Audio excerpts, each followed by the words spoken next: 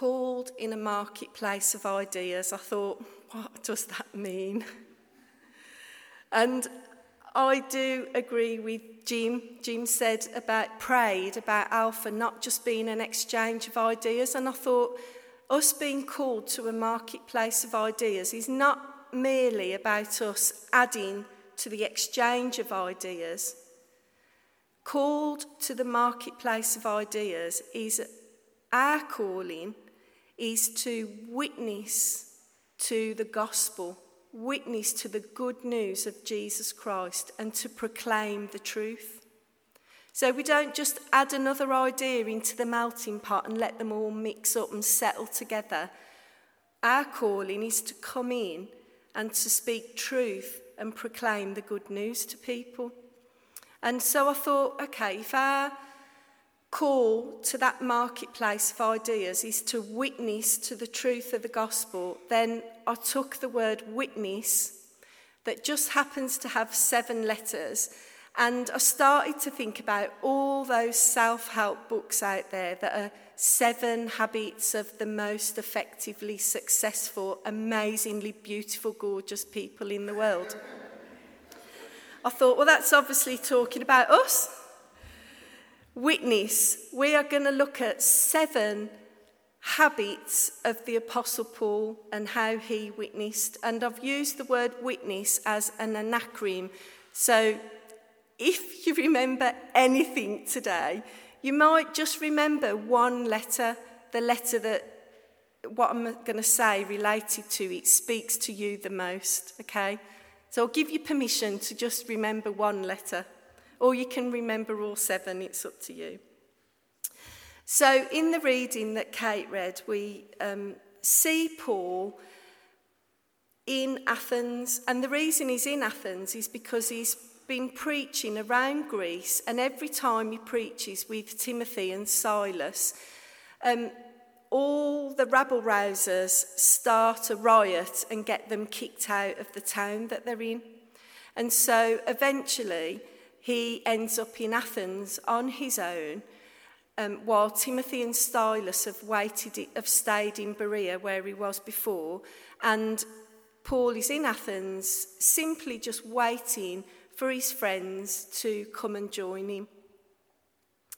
And while he's there, he gets this opportunity to go to Mars Hill and to speak at the Areopagus of the crucifixion and the resurrection of Jesus.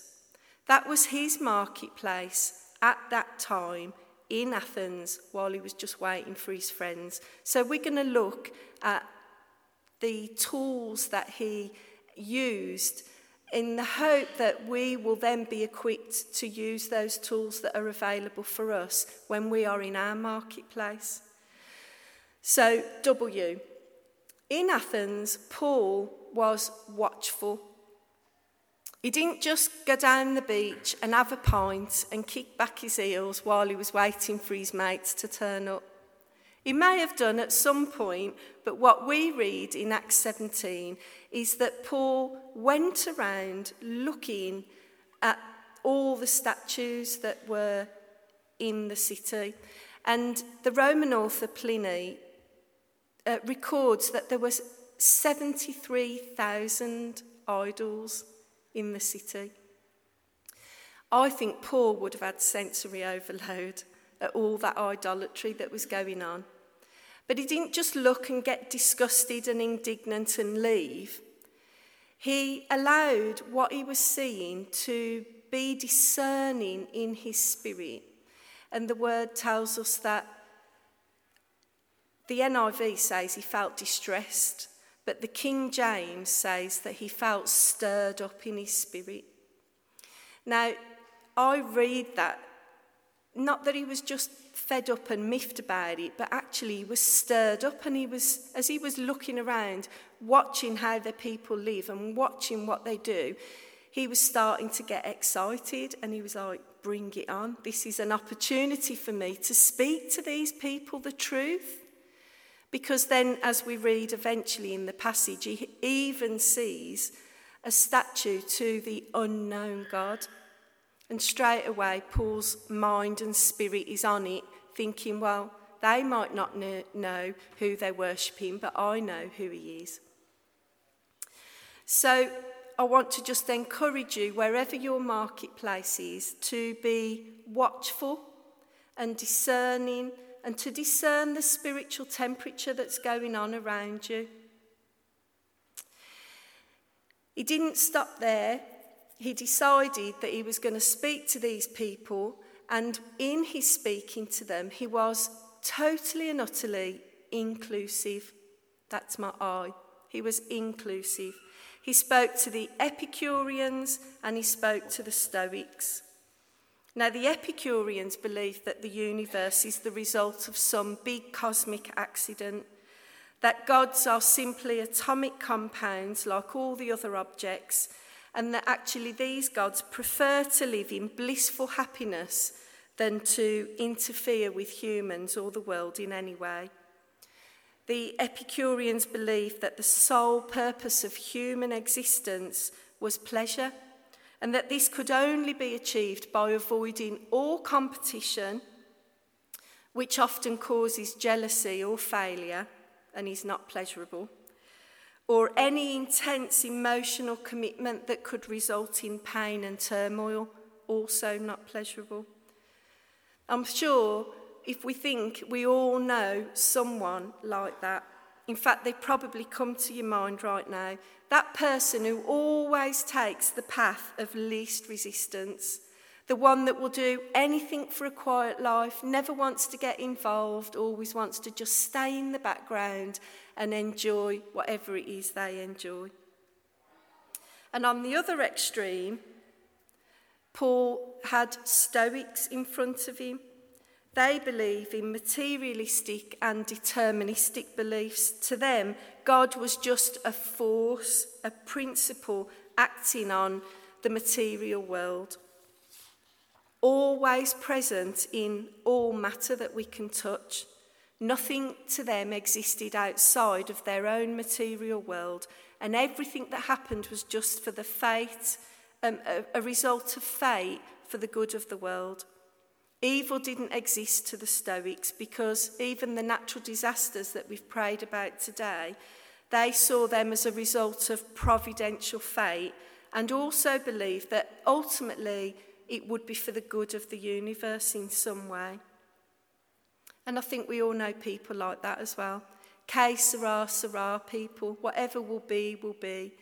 They don't have any sense of purpose or direction or feel any motivation to affect change in any way, because what's the point?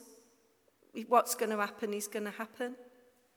So in those two extremes, and probably everybody in between on that momentum, Paul was faced with those in his marketplace, as I'm sure we all are. And we might be thinking, well, how can we share the gospel with people like that? How can we share the gospel with people who just want an easy life when we know Christ is going to ask them to deny themselves, take up their cross and follow him? How can we share the gospel with people who believe in fatalistic happenings in their life when we know that God calls us to be vessels of change and to implement change, and God wants to bring transformation through us? Nonetheless, Paul included all of them and was willing to answer all of their questions. So I want to encourage you, don't be exclusive in your marketplace, be inclusive, include everyone. Now, the marketplace to Athens was a place where the marginalised and what the Greeks called the low-life rabble-rousers hung out. They were people who very often had no employment, and so they would just hang out in the marketplace all day, hoping that someone would eventually give them a day's work. And earlier in chapter 17, we actually read that the people Paul was speaking to go to the marketplace and get all these rabble-rousers together and incite them to cause the riot. So I just wanted to drop that in, that wherever you are, there are going to be marginalised people somewhere in your marketplace. And I want to encourage you to include them and to just not overlook their presence and not be frightened to share the gospel with people who you may not otherwise associate with. Paul was watchful, he was inclusive, and he was also typical. This was a typical day for Paul. Verse 17 tells us that he went day by day. This was his regular habit. It wasn't a once-a-year occasion or only when he really had to, when he couldn't wriggle out of it. This was his normal, everyday expectation that he would come across people that he would have an opportunity to share the gospel with. And this is how we build up our spiritual muscle, by making it a habit. If we're frightened to witness, I want to encourage you, witness more, because you get less and less frightened of it the more you do it. I'm petrified of the gym. I never, ever go to the gym. People tell me if I went, I would love it. I'm not sure about that. But I am telling you, the more you witness, the more you see the point of it. And we sang in one of the songs, the sound of hearts returning to you. That's what witnessing is about. When you get to hear that, a heart returning to the Lord, and you realise that actually God is asking us to witness, not because he's testing us, but because he loves them. And it's an excuse for a party. Who doesn't love an excuse for a party? I love a party. I love music. I love to dance. And I feel like that's what heaven is like, just waiting for a heart to turn back to the Lord, because the word tells us that every time that happens, the angels in heaven rejoice and they throw a party. And we get to be part of that. That's what witnessing is about. It isn't a test of you, of what you know, and of how good you are. It's God's heart for the person that he's put in front of you to speak to, because he loves them and he wants their heart to return to him. Paul was watchful, inclusive, typical, and he was non-judgmental. He preferred to commend rather than condemn. He commended the Athenians for their religiousness and their piety. He didn't condemn them for idolatry. He said, when he got the opportunity to stand up and talk to them, he said, I see that you're all very religious because you've got 73,000 statues to gods in the town. He didn't say you bunch of idol worshippers. He didn't condemn them. If we want people to listen to us, we can't condemn them. We have to start where they are. We have to find a point to connect with them on. That's why I felt really deeply in my spirit today that the Lord was not wanting to condemn us. When we speak about witnessing, people straight away think, oh, I'm going to get told off because I don't do it enough. That isn't what this is about. This is about looking at how the Apostle Paul does it and saying, oh yeah, I could do that. And taking those tools and equipping ourselves to do what I think actually we all really want to do deep down. We want to share the good news of Jesus because we know it's good news. So he didn't judge, but he was eager. He was eager and ready to answer the questions that were thrown at him and to explain exactly what it was that he believed. I thought about answering questions. I thought, can we really invite people in this season of invitation that we're in at church? Can we invite people to a countercultural accountability? Because that's what I think we're doing. In the world, people are used to pleasing themselves, doing what they think is right, living autonomously. And what we're asking them to do is join this family of God, join a community that actually holds accountability very highly. We are accountable to God. We are accountable to one another. And nobody seems to be asking that. I don't get many non-Christians come up to me and say, can you tell me where I can go to be accountable or who I can be accountable to? So I wondered, can we answer questions that aren't even being asked? But then I thought, well, Paul did. The Athenians were quite happy to worship an unknown God. They didn't seem bothered that they didn't know who he was. But Paul came and answered that question without them asking it. And questions can be really scary because what we think of is, I'm not going to know the answer, I don't know that, I'm not knowledgeable enough, and they can frighten us.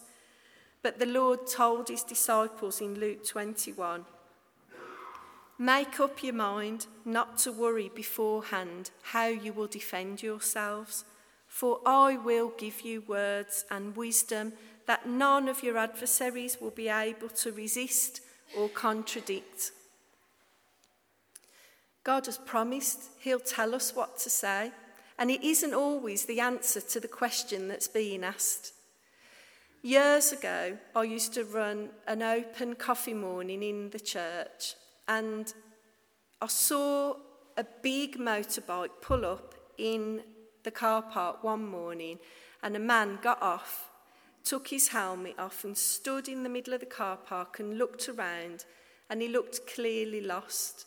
He was a tall, fair-haired, handsome young man, and he just kept looking around this little car park. So I went out to him and I said, morning, can I help you? And he couldn't look at me, he looked up straight away, and he started mumbling, and I immediately thought, he's not well, there's something troubling him. So I said to him, what's your name? And he said, my given name is Carl, but my real name is the Pale Horse Rider Death of the Apocalypse. And he couldn't look at me, he was looking like this. My real name is the Pale Horse Rider Death of the Apocalypse. At which point my heart started pounding, my palms started sweating. I felt the blood draining from me, and I said to him, like every good British person would, do you want to come and have a cup of tea? So he came in the church with me and I made him a cup of tea and he sat down, and I rang across to the office and got one of the male pastors to come over. And I was just quietly praying while Carl was just pouring out his heart about how God had called him to be the Antichrist, and he didn't want the job, but someone had to do it, and he needed to know what the call involved. What did it mean to be the Pale Horse Rider Death of the Apocalypse? And the male pastor that I'd asked to come tried to explain Revelation to him, but I actually don't think the pastor had a clue what he was talking about and didn't know anything about what this young lad was asking, and he was really deeply troubled and serious about what he wanted to know. And at a certain point I thought, I've got to stop this. So I said to him, Carl, I said, can I tell you what I know? So he looked at me all hopeful and he said, yeah. And I said to him, I don't know anything about the Pale Horse Rider Death of the Apocalypse, but I do know that you are not him. I do know that God has a plan and a purpose for your life that is for your good and not for your harm. I do know that he loves you and he wants to be in right relationship with you. And I just began to speak to him about what I do know, not what I don't know about. Who would do that? Who would talk about what they don't know? Nobody wants to do that. But I thought, I do know the truth and I do know the gospel, and I just began to share that with him, and I watched his demeanour change and this heaviness lifted off him, and he began to just kind of sink a little bit. His shoulders went down, he relaxed, his face relaxed, he stopped babbling and he began to just listen. And at a certain point I said to him, can I pray with you? And we prayed. And it was a really powerful encounter that he had with the Lord, and he went off peaceful. A few weeks later, he came back just to tell me that he was well, and he'd obviously been off his meds then, but after I'd prayed with him, he could think clearly and he was able to go back to his doctor, and he got back on some medication, and he came well and said to me, I just wanted to say, I have never heard anything so powerful in all my life as those things you were telling me. The gospel, the good news, and how simple is it? We know that Jesus came as a man. We know that he was crucified and that he rose again. And we know that his desire is for all of us to know him and receive eternal life. That's what we are able to share with people. And that's all that Paul did share with people when he stood up and spoke to the Athenians. He was watchful, inclusive, typical, non-judgmental and eager. And he was also sensitive to their cultural environment. He started where they were at with that statue to the unknown God. He didn't crack open his Torah and unravel all his scrolls and start reading deep Jewish tradition to them. He started where they were at. And sometimes I think we get frightened of doing that. We feel like there's this sacred secular divide. But actually, all truth belongs to God. I wonder if God has ever spoken to you through a song in the charts on the radio, or a film that you've watched, or a book you've been reading. I know that he has me. And I think if God can speak through a donkey to Balaam, then God can speak through a pop song or a film or a statue to an idol or something that someone else is connecting with. God can use that to speak to them. So be sensitive to the culture of your marketplace. Be sensitive to the culture of the people that you are witnessing to. Be creative and remember that all truth belongs to God. And lastly, Paul was steadfast. He was bold in proclaiming the gospel. He was willing to risk his reputation because we hear that they sneered at him. They said, what's this fool babbling about? But he wasn't witnessing to make himself look big or clever. He was witnessing for their benefit so that they could meet the God that he had encountered. He was willing to risk his reputation and his freedom. He was always being thrown in prison, but it didn't matter. He was steadfast and resolute in his eagerness to proclaim the good news. And so, really, I want to just encourage you that wherever you are, whatever your marketplace is, God is already at work there, even though you might not know it. We learn a lot at college about Missio Dei, the mission of God. If we want people to come to faith, how much more does God want them to know him? And so he's already about the business of gently revealing himself to them. He would have already been at work in people's lives. And Paul starts there, where they are, what do they know? And then he talks about the two areas where God has clearly revealed himself already, through creation and through our human consciousness. Everyone who connects with creation and nature knows that there's something beyond themselves, someone bigger than them involved in the order of creation. And everyone has an inner consciousness, and Paul talks about it and says, God is going to call you to repentance for the things that you've done wrong. And you can do that because Christ died and rose again. And so he just simply shares the gospel, but he starts where they're at and he moves them to a place where they can see, oh yeah, that is God. I was at college and lived with 4 other people. One of the girls hated me.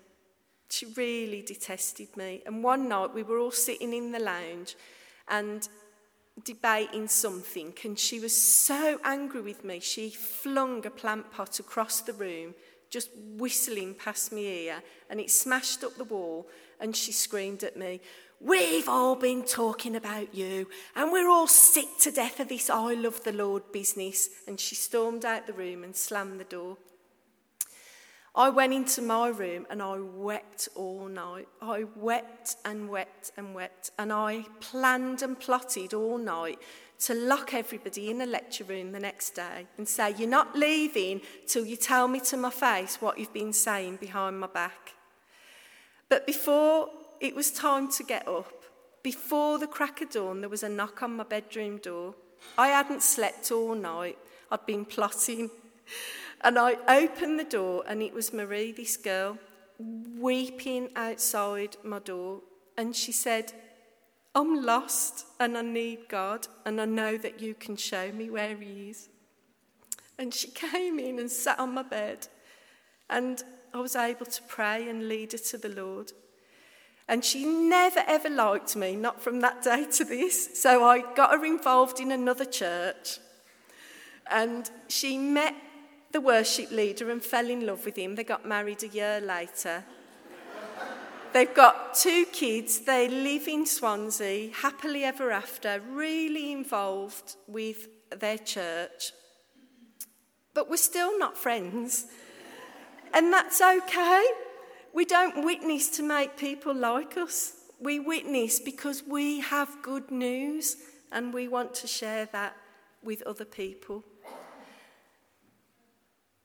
Watchful, inclusive, typical, non-judgmental, eager, sensitive and steadfast. Whichever one of those the Lord has been speaking to you about this morning, take it away, pray into it, and ask him for the opportunity and the open eyes to see that opportunity in your marketplace over the coming days.